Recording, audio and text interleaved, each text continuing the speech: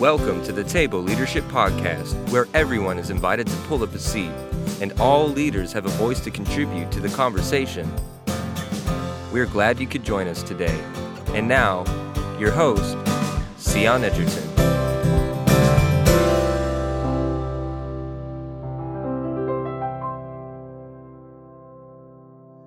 The other, out of the rest of the choices, is the other one that doesn't have boxes in any of the views. So this is your one option for a good, my one option for a good audio-visual podcast. That's great. Yes. Yeah. So do you post the video of this, or is it just how you're recording? I do on YouTube. Okay. Yeah, That's so we have the audio podcast that goes out in all of the places. And then we have a YouTube channel where we post the video as well. Good to know. Yeah. And so I'll make sure that you get all of that stuff. When the time comes, I'll send you the links if you want to blast it. And then we also put together a little clip, a little excerpt for social media, to say, hey, this is our new podcast coming out. And so you'll get a copy of all of that stuff for your own benefit. Good. All right. Well, why don't we dive in and start off just by having you introduce yourself to all of our listeners and just kind of let us know a little bit about who you are, where you're from, what you do, whatever you feel like would be significant and pertinent for people to get to know your heart. Okay, sure thing. I'm Bronwyn Lee. I'm originally from South Africa, where I was born and raised, and I have been living in the States for 16 years now. It's the longest now that I've ever lived in one place. I started out my career thinking I would go into law, then went into marketing for a while, but I have landed up wearing a number of different hats, both in ministry and in local community leadership. So my current roles include being a freelance writer and a write-at-home mom, because I'm still the person on the PTA and coordinating committees and responding to the Scout emails and the food drives and doing the homework. But I am also a part-time pastor at my local church, and I am the editor and curator of an online ministry resource for a couple of hours a week. So lots of different hats. Mm-hmm. And most recently, a published author. So that's been a fun journey. That's awesome. Yeah. And we'll definitely talk about that. What is the online resource that you were just mentioning and referring to? What is that you're part of? Okay, so I work with Propel Women, a women's ministry headed up by Christine Kane, when we work to equip and empower women, help them find their passion, purpose, and potential. The area that I work in is heading up Propel Sophia, which is one of our 2 weekly articles that we do. And what Propel Sophia does is its emphasis. Sophia is the Greek word for wisdom. And we want to give worked examples of awesome women explaining how God's word is at work in their world and sharing their how-to, like boots on the ground application of faith in practice. What does it look like in leadership? What does it look like in finances? What does it look like in relational decision making? And them not just telling us the answer of how we should do this, but explaining their reasoning so we can learn from other people's process. I really love it. I think it's a great resource. That's awesome. And if somebody wanted to get connected with that, where would be the best place for them to go? propelwoman.org. Yeah, okay. There's a weekly newsletter that Propel Woman sends out, and every week's articles are tagged at the bottom of every newsletter. It's packed full of content. It's good stuff. Perfect. Okay. And we'll include that in the show notes too, for everyone that's listening who's interested. We'll make sure we include a link for that. And so you can go to the show notes and click right over to propelwomen.org and get all sorts of great stuff. I'm really familiar with the work that Propel does, and I've followed it for years, and I love all the resources and content that you guys put out. So it's exciting stuff. It is. It really is. And so you mentioned that you've been in the U.S. for 16 years now. What originally brought you over? I married a guy. How many stories start like that? I was doing ministry in South Africa. I met a boy, and he said he wanted to do his PhD. And then it turned out his PhD was going to be a continuation of work that he'd done at UC Berkeley. And so we moved to California. And I thought we would just be here for 3 to 5 years while he finished that up. But nope, 15, 16 years and 3 children later. God is full of surprises. Yes, he is. And so how often do you get to go back home? It's really far to go back. Mm-hmm. And packing children, it's really expensive. So not as often as we would like. But I would say we have probably been able to connect in person with our family every 18 months to 2 years. Mm-hmm. A lot of our family don't actually live in South Africa anymore. Okay. We have family in Europe and family in Australia. And so sometimes they've come to see us, or sometimes we've met at some other place. As everybody gets very, very global and scattered. Yep. The great thing about being an adult, though, is we've been at the ages where babies are being born and people are getting married, and that gives you a really good excuse to go and hang out with people. Exactly. And everybody will be together because the cousin's getting married, and that's been fun. Right. That's great. Yeah, my family is super global as well. And that was one of the first points that you and I connected on learning community when we met was, I said, oh my gosh, I know your accent. My family lived in South Africa for a while and we got to go and visit multiple times and just absolutely fell in love. And I don't know, obviously you lived there for so long, so it might feel a little different, but at least from the few times that we were in South Africa and mainly in the Cape Town area, we have loved living in Northern California because Mike and I both say all the time, this feels like the closest thing climate-wise to South Africa that we've ever experienced. And, it's beautiful. We've kind of got the rolling hills, but we're also on the water. And so living in Northern California, I think for us is about as close to South Africa as it gets because we absolutely... Close to Cape Town, yep. Certainly is close to Cape Town. There's a lot of overlap. I remember driving down Highway 1 for the first time, sort of south of San Francisco, and thinking, oh, this is eerie. This is eerie. This is just like this very famous drive called Chapman's Peak Drive in Cape Town. Thinking, wow. Yeah, it feels just like it, doesn't it? Mm-hmm. Yeah. So we love that. Every time we went to Cape Town, we just kept praying, like, look, there's got to be some reason for us to live in South Africa. There's got to be some reason for you to send us here. And then he sent us to Northern California. So your life's not finished yet. You may still end up there. There's still time. I will absolutely receive that prophetic word in faith for sure. All right. So, so now I'm really curious to hear what you have to say to the next question I have, which is kind of my icebreaker that I ask to everyone because I have two great passions in life, food and leadership. And so the question I always ask is if we were gathering a group of leaders around a table to pour into them and invest in them, and we were actually live and in person before we actually got to the good leadership stuff, what would you be feeding us? Ice cream. Yes. That is definitely the first time that I got that response. Okay, ice cream. Why ice cream? We make it. We make homemade ice cream. It was something we got into. My husband has become very interested in meat and smoked meat and pulled pork, and so he would definitely be doing something fancy on the barbecue with, great carnitas, and he's been making bacon lately. Okay, which, smoking it from scratch. That's what he would be doing. What I would be doing is taking care of the ice cream. We bought an ice cream maker. It was like a summer bucket list thing a couple of years. We borrowed somebody's ice cream machine and we thought, let's try this. And it became just a thing that we were doing. And it's now become one of the things we're known for. Like we're the house with ice cream. Yeah. Yeah. That's awesome. Yeah. I love it. Yep. That's definitely a first. The ice cream answer is a first.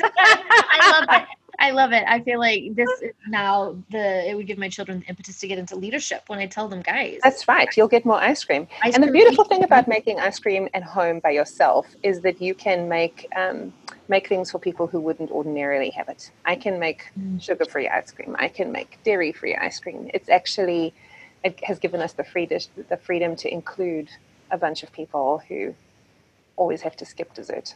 Yeah. Oh, that's awesome. I love it. I definitely want to sit at your leadership table now. Mm-hmm. For sure. Okay. So then once we actually get down to the good stuff, which obviously includes the ice cream because let's face it, that's good stuff. What is it that you feel like in this season that you bring to the leadership table? That's a great question. I would say two things. One of them is just a very broad variety of cultural and ecumenical experience. I have, at this point, not because I was church hopping, but just because life has hopped me around, been a kid who was in Catholic school, in a charismatic church, in a Methodist youth group, in a very reformed college ministry, who went to an Anglican seminary, who works for a Baptist church and now serves on a multicultural and multi-church ministry. And having worshipped and taught in multiple different countries at this point. There's something really cool about seeing different expressions of faith all over the world and seeing what's the same, which is deeply comforting, that both over time and space, God has been at work in his church. That's a really great comfort to continue to offer people. And also to see how things are different, which helps me to encourage people to hold things a little bit more loosely. It's the whole potted plant analogy. Like, if you bring someone a potted plant, we need to know which is the plant, which is the life, and which is the packaging it comes in. And I think that the cultural edge allows me to say, well, that part's the gospel, the plant, and the pot, maybe there are other ways that you can package this. So that's the one thing. Much more recently, though, I think the thing that I bring to the table is a conversation about how men and women do leadership together.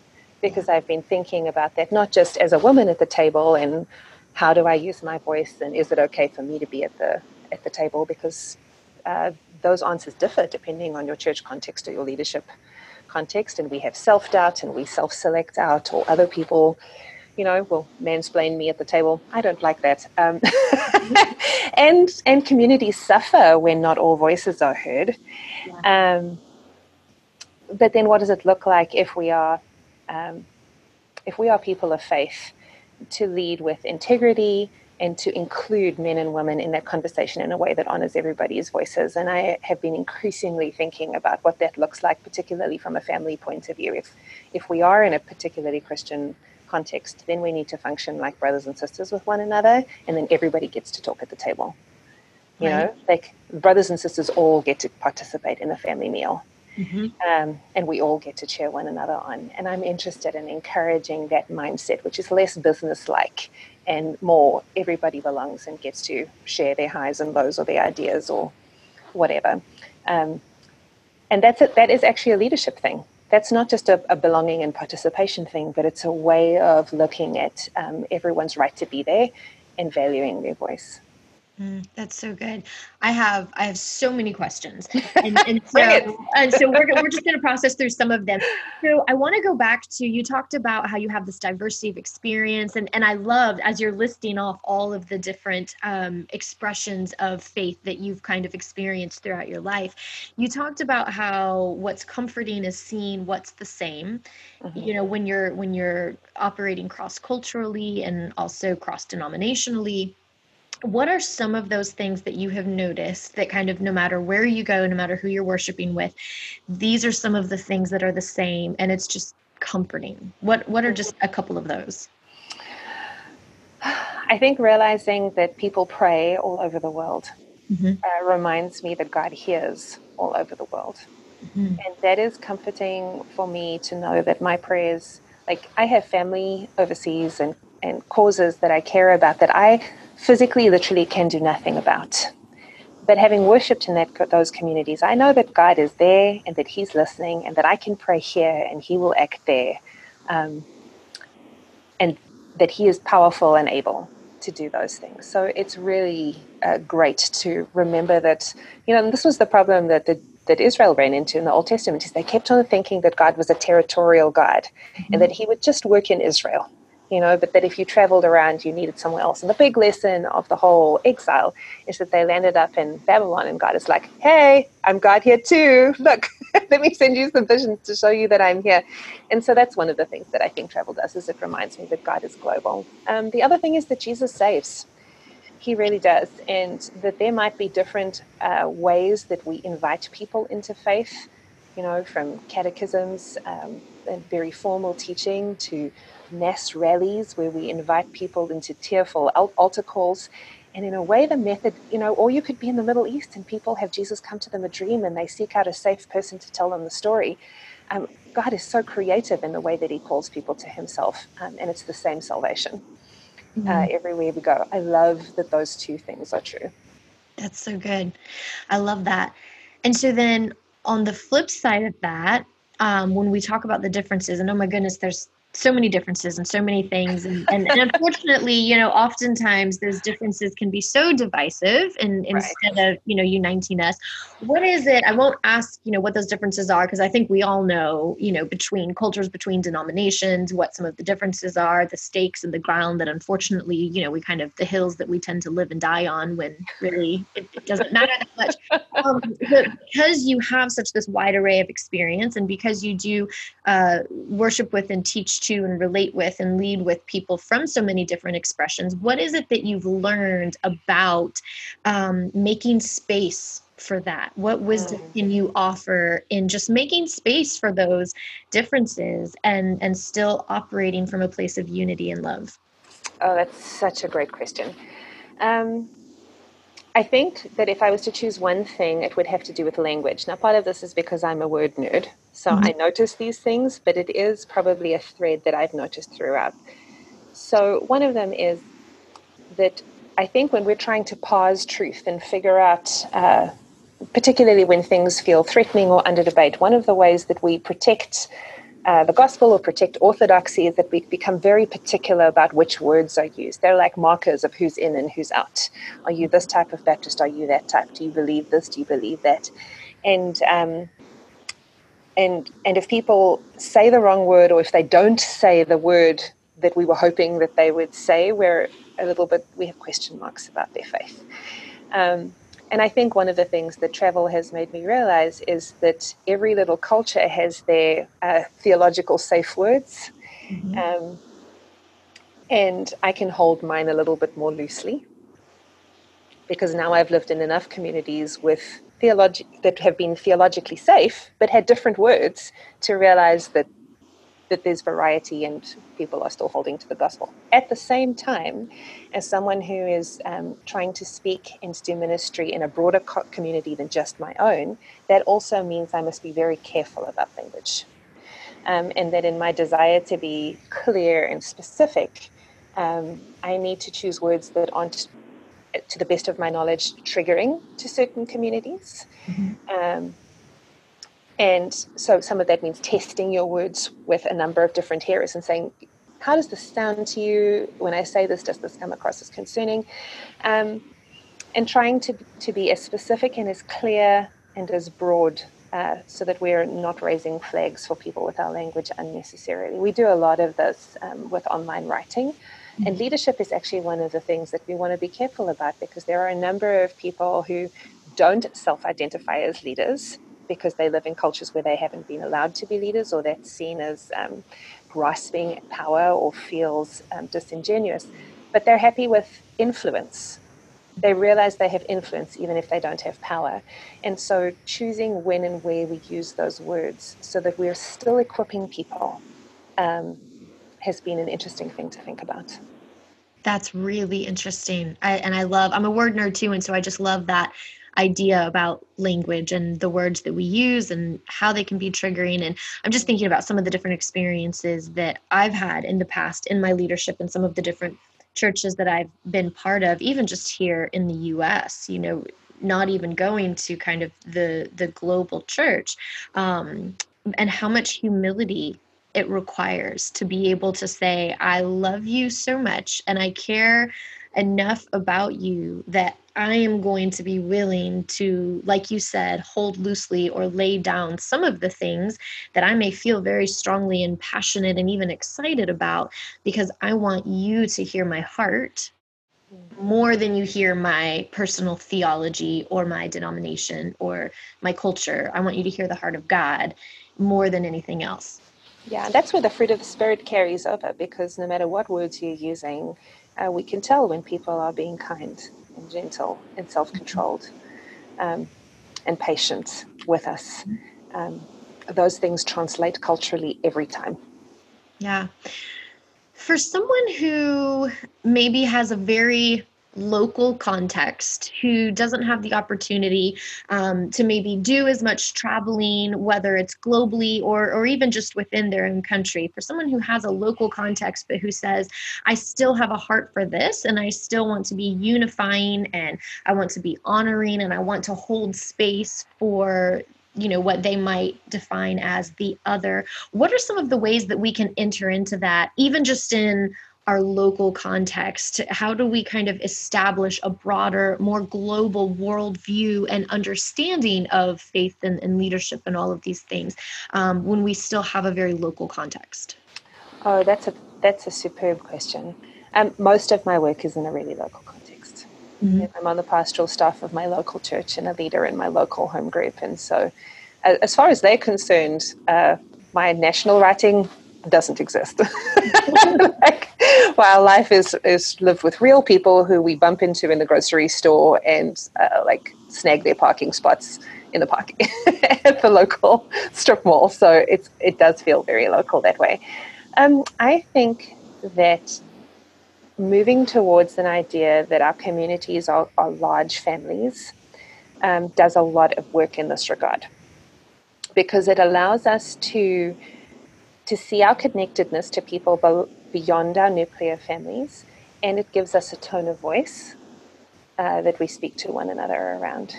And all of us, even if we're, have lived in one town all of our lives, have cousins and family reunions, and we understand the idea of family that we're connected to, even if we don't live in the same city.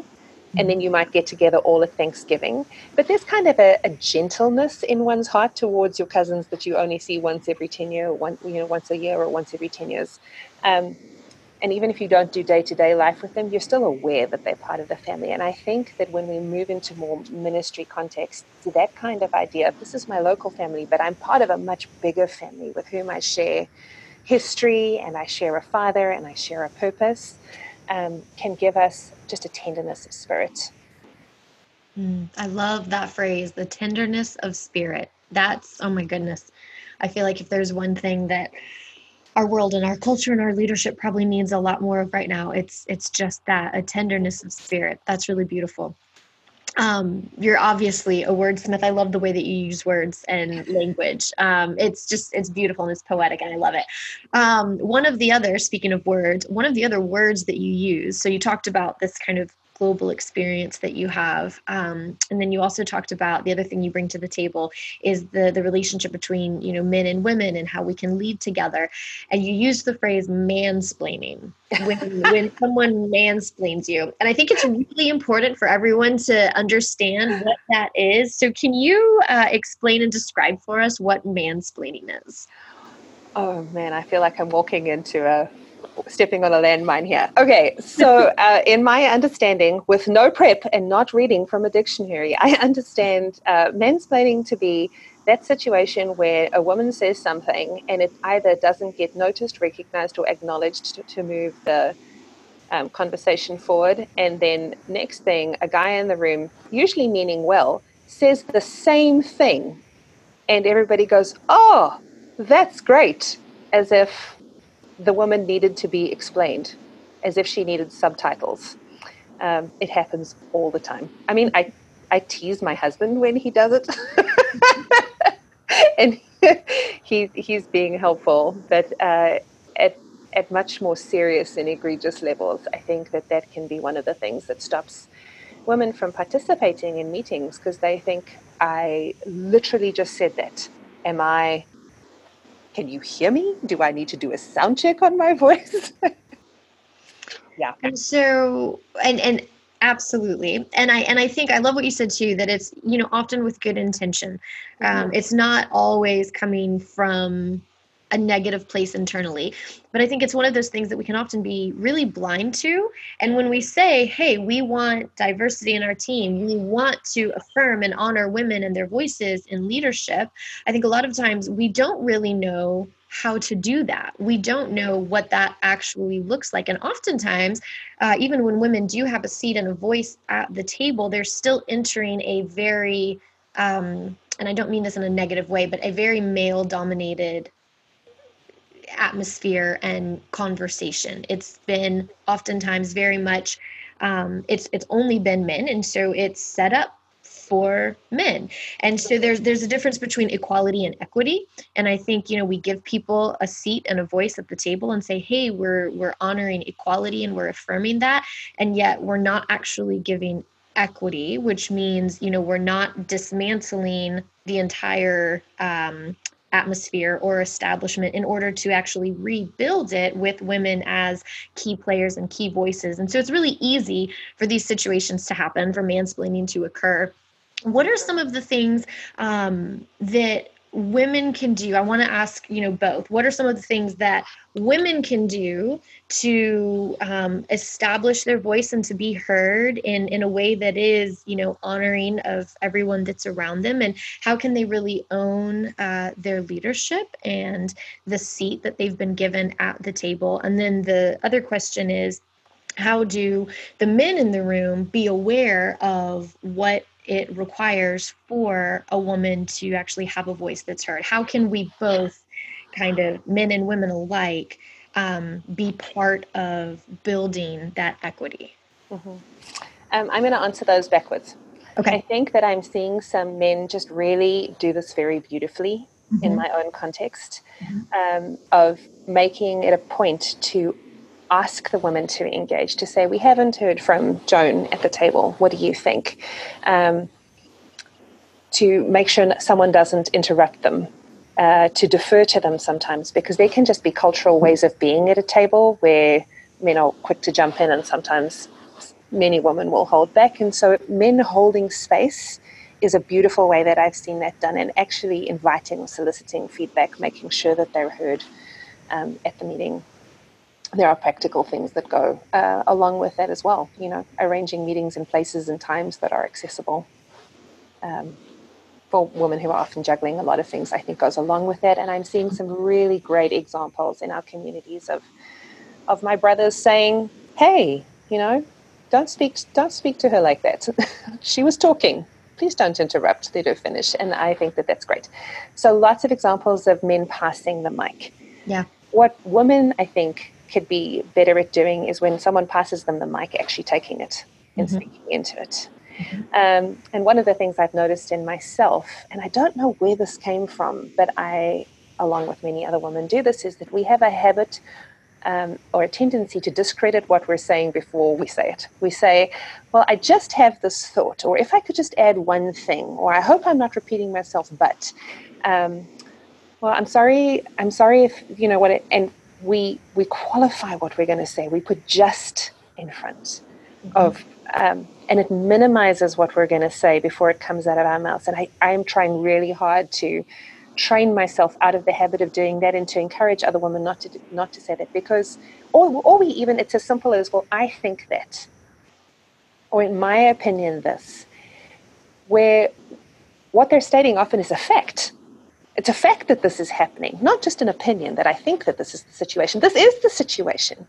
And so being aware of my ability to sometimes qualify or hold back or diminish what I'm going to say, that's not the guys at the table's fault if they treated it just as a mere opinion, if I stated it as a mere opinion. So it's like taking your own stuff seriously. And then there are times of just leaning into and being encouraged that the different capacities that we bring, the different smarts that we bring to the table matter, that there's intuitive wisdom, that there's temporal wisdom of knowing sometimes the timing of a situation, of spatial wisdom, like all of those voices actually matter, and realizing that those are competencies that might be hidden, and not just natural talents behind us, but actually that those are strengths that we bring to the table.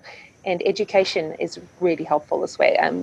Irini Fambro has been doing some great work on different multiple intelligences. It's so exciting to me in terms of empowering women in leadership, because they are smart often, women are smart, and men, in so many ways that aren't often recognized, and then realizing, oh, this is actually a gift, this is a strength. I will take that mic, I have something to say. Is part of the capacity building. Yeah. Is there a particular resource that you might recommend for somebody who says, gosh, I'd really love to dig into this a little bit more? This feels very relevant for me right now. I'll send you the link in the show notes. I can't tell it to you on, but it's multiple intelligences. Okay. And actually I have a whole Propel Sophia series coming out with her on this in the next couple of months. So we'll have links to that too. That's great. The timing is perfect. Yeah, we'll link all of that in the show notes because I think that could be so helpful and just resonate with so many leaders, men and women alike, who are saying, gosh, I really do want to honor and affirm my brothers and sisters and see us working together. And so you mentioned that being a huge part of your passion and experience right now. Does that play into the book that you have coming out? Yes, it does. My book is called Beyond Awkward Side Hugs, and it is about living as Christian brothers and sisters in a sex-crazed world. Mm-hmm. And my book is really for church communities, which includes leaders, but is not exclusive to leaders. I think when you're talking about men and women in leadership, you're not just dealing with male-female dynamics, you're also dealing with power dynamics, and that's a whole different matrix of how we relate to one another. But this is just the general, can men and women be friends? When you get married, how does that change the way that you deal with the men and women around you? If you're dating, how does that change the way that you approach church community? And I just have observed so much fear in the States, and I guess beyond, but particularly in the States, of people thinking, gosh, things could really go wrong between men and women, so we should just stay away from one another. Because there's all sorts of the Me Too movement and the Church Too movement and marital infidelity and relationships are being broken and there are sexual predators in the church and it's just safer to keep everyone apart, kind of as a response. And it is great for us to be aware of the dangers of sin. That's important. We don't want to be blasé about our weakness, but at the same time, withdrawing from community and siloing us is not living as the family that God called us to be. And so this book is about what does it mean for us to really think about functioning as a family? Because we don't just stop talking to our brothers. There's time for a girls' day and there's time for a guys' day, but then we all need to get back together around the table and get on with the family business. And so what does that look like in our church contexts? That's what the book's about. I love that. What really, and I know you mentioned some of what you've seen, especially in the U.S. with what's happening. Was that kind of the inspiration, or what really brought you to say, you know what, this is the book that I need to write right now? It was actually other people that said to me, you need to write this book, rather than me thinking it was something. My husband and I have been involved in college ministry. I've been involved with women's ministry and pastoral ministry, but we together have done college ministry, youth ministry, and then young adults ministry for the last 20 years. And we have had, at this point, hundreds of people come through our house, and they all want to talk about relationships. Mm-hmm. And they have questions about dating and being engaged and being married. And this person is in my life and is sending me texts, and should I respond to them? And this is what's happening with my husband, and how should I respond? And it just became a theme over the years of me thinking, gosh, we've got to have better answers for people than just don't talk about sex, don't talk about sexuality. Just like it almost, I realized over the years that there were just so many messages people were getting that was like, when it comes to sex, don't. Mm-hmm. Like your sole job in interacting with the other sex is to find a spouse. Then you find that spouse, and then basically you never talk to members of the other sex again. That is just like the safest way to do it. Like you find the one and then you get married so that you don't burn, and then you shun everybody else because that keeps relationships and communities safe. And that's really an isolating way to live. I mean, God has more purpose for us than marriage. Mm-hmm. Many people in the church don't marry, and we still have to work with the men and women around us. But if we have this hypersexualized way of thinking that the only, because this is the subtext, right? The subtext is whenever men and women interact, there's always going to be sexual tension. Mm-hmm. That's like the Freudian subtext of it. It's what we see in movies and TV and songs, guy meets girl, and then it's really just a question of time, and either they get together and everybody's excited, or they get together and everything falls apart. But what's the same in that narrative is that we're assuming that there's only way that one way that men and women can be together, and that's with explosive chemistry, either good fireworks or bad TNT. And I reject that. Just with more people coming into my house, I thought, no, God has given us a bunch of ways to be men and women that doesn't involve getting naked. How about the fact that he calls us brothers and sisters? Like, we can just do a whole bunch of life and community and love and leadership and partnership with our clothes on as men and women around. God has actually given us in the scripture a framework for living this life. Yeah. Motivated by love, not by fear of things going wrong. And so I had started out, just kind of being zealous on behalf of all of the brokenhearted and confused people that were coming through my house, and thinking, dang it, did nobody ever tell you that you could, talk to this girl that you like, because she's your sister. You don't have to date her. Like, you could just talk to her and it would be fine. So I was had this holy jealousy about writing it, but the more I got to write it, I thought, no, God is inviting us into something here. He calls us his family. He calls us his children. He addresses us as the Adelphoi of Christ. We are brothers and sisters together. All of the ethical instructions in the New Testament are not just written to individual believers, they're written to families. And we've just done so little thinking about what it means to belong to one another as his children. And I think it really changes the way that I felt about men and women in the church, because we all want to belong. And we want to belong as men and women, and God has invited us to do that. So we could stand to grow into his vision for us and how he sees us as the church.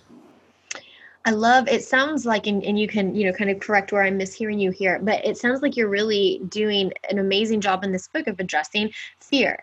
And I feel like, fear is whatever we can be given a fear of is the enemy's way of keeping us quiet and silent and divided. And if we can be divided because of our fear of how we're supposed to relate to one another, then like you said, we're not doing our kingdom work. We're not entering into the family business that we're supposed to be doing, that we're invited to do as brothers and sisters. And so I love how it sounds like you're just dismantling all of the fear of, mixed gender relationships and abuse too, because it's not just fear. I mean, there's legitimate abuse that has happened and because of that type of experience, in an abusive experience or an unfortunate heartbreaking experience, we can then develop the walls of fear and isolation like you talked about. But I love how you just seem to be dismantling all of that so that we can actually live into the fullness of what we were created for.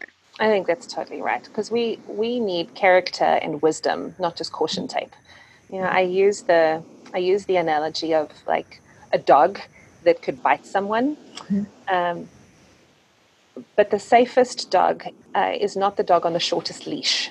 The safest dog is the one that's the best trained. And so I think the call for us is not just to shorten everybody's leashes so that they don't interact, but for us to think, what is the work we need to do to grow in our character and wisdom so that we become safe people to be around.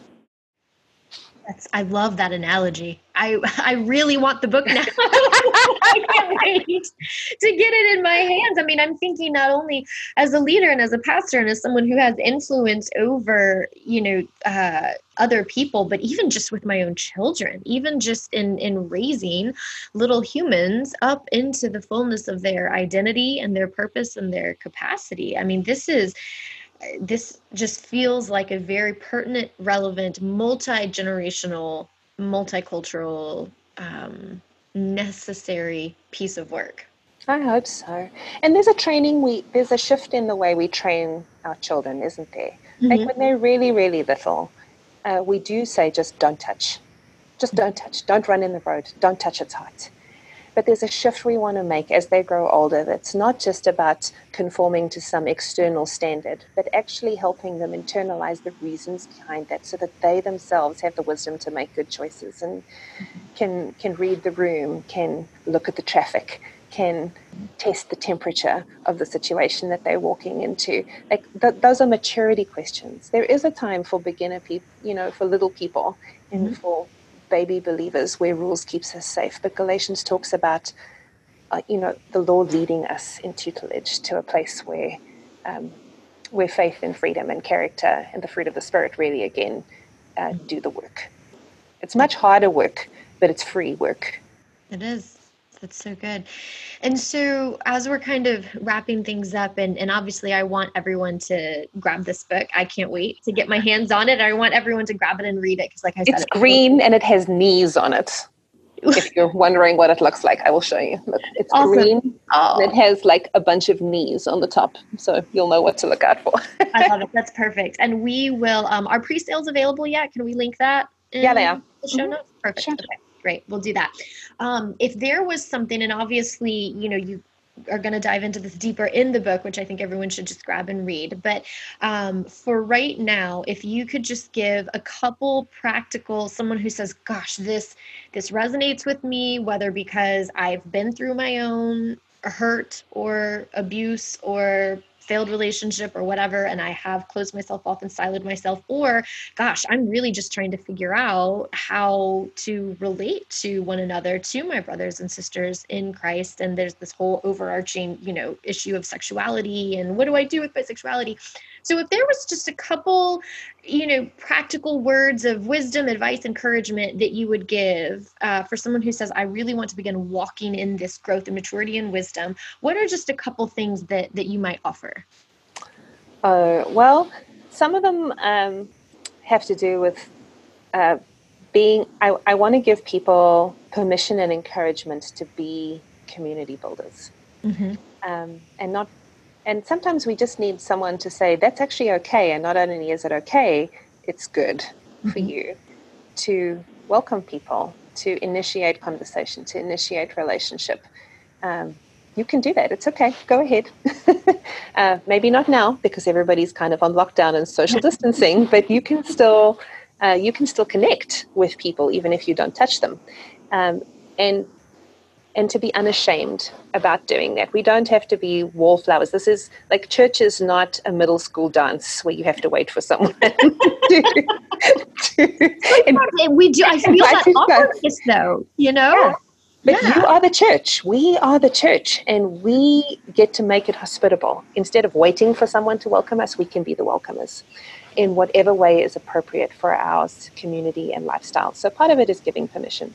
I think part of it is the personal work of us living a more embodied life and not being squeamish about that we're men and women in bodies. And some of us have a lot of work to do about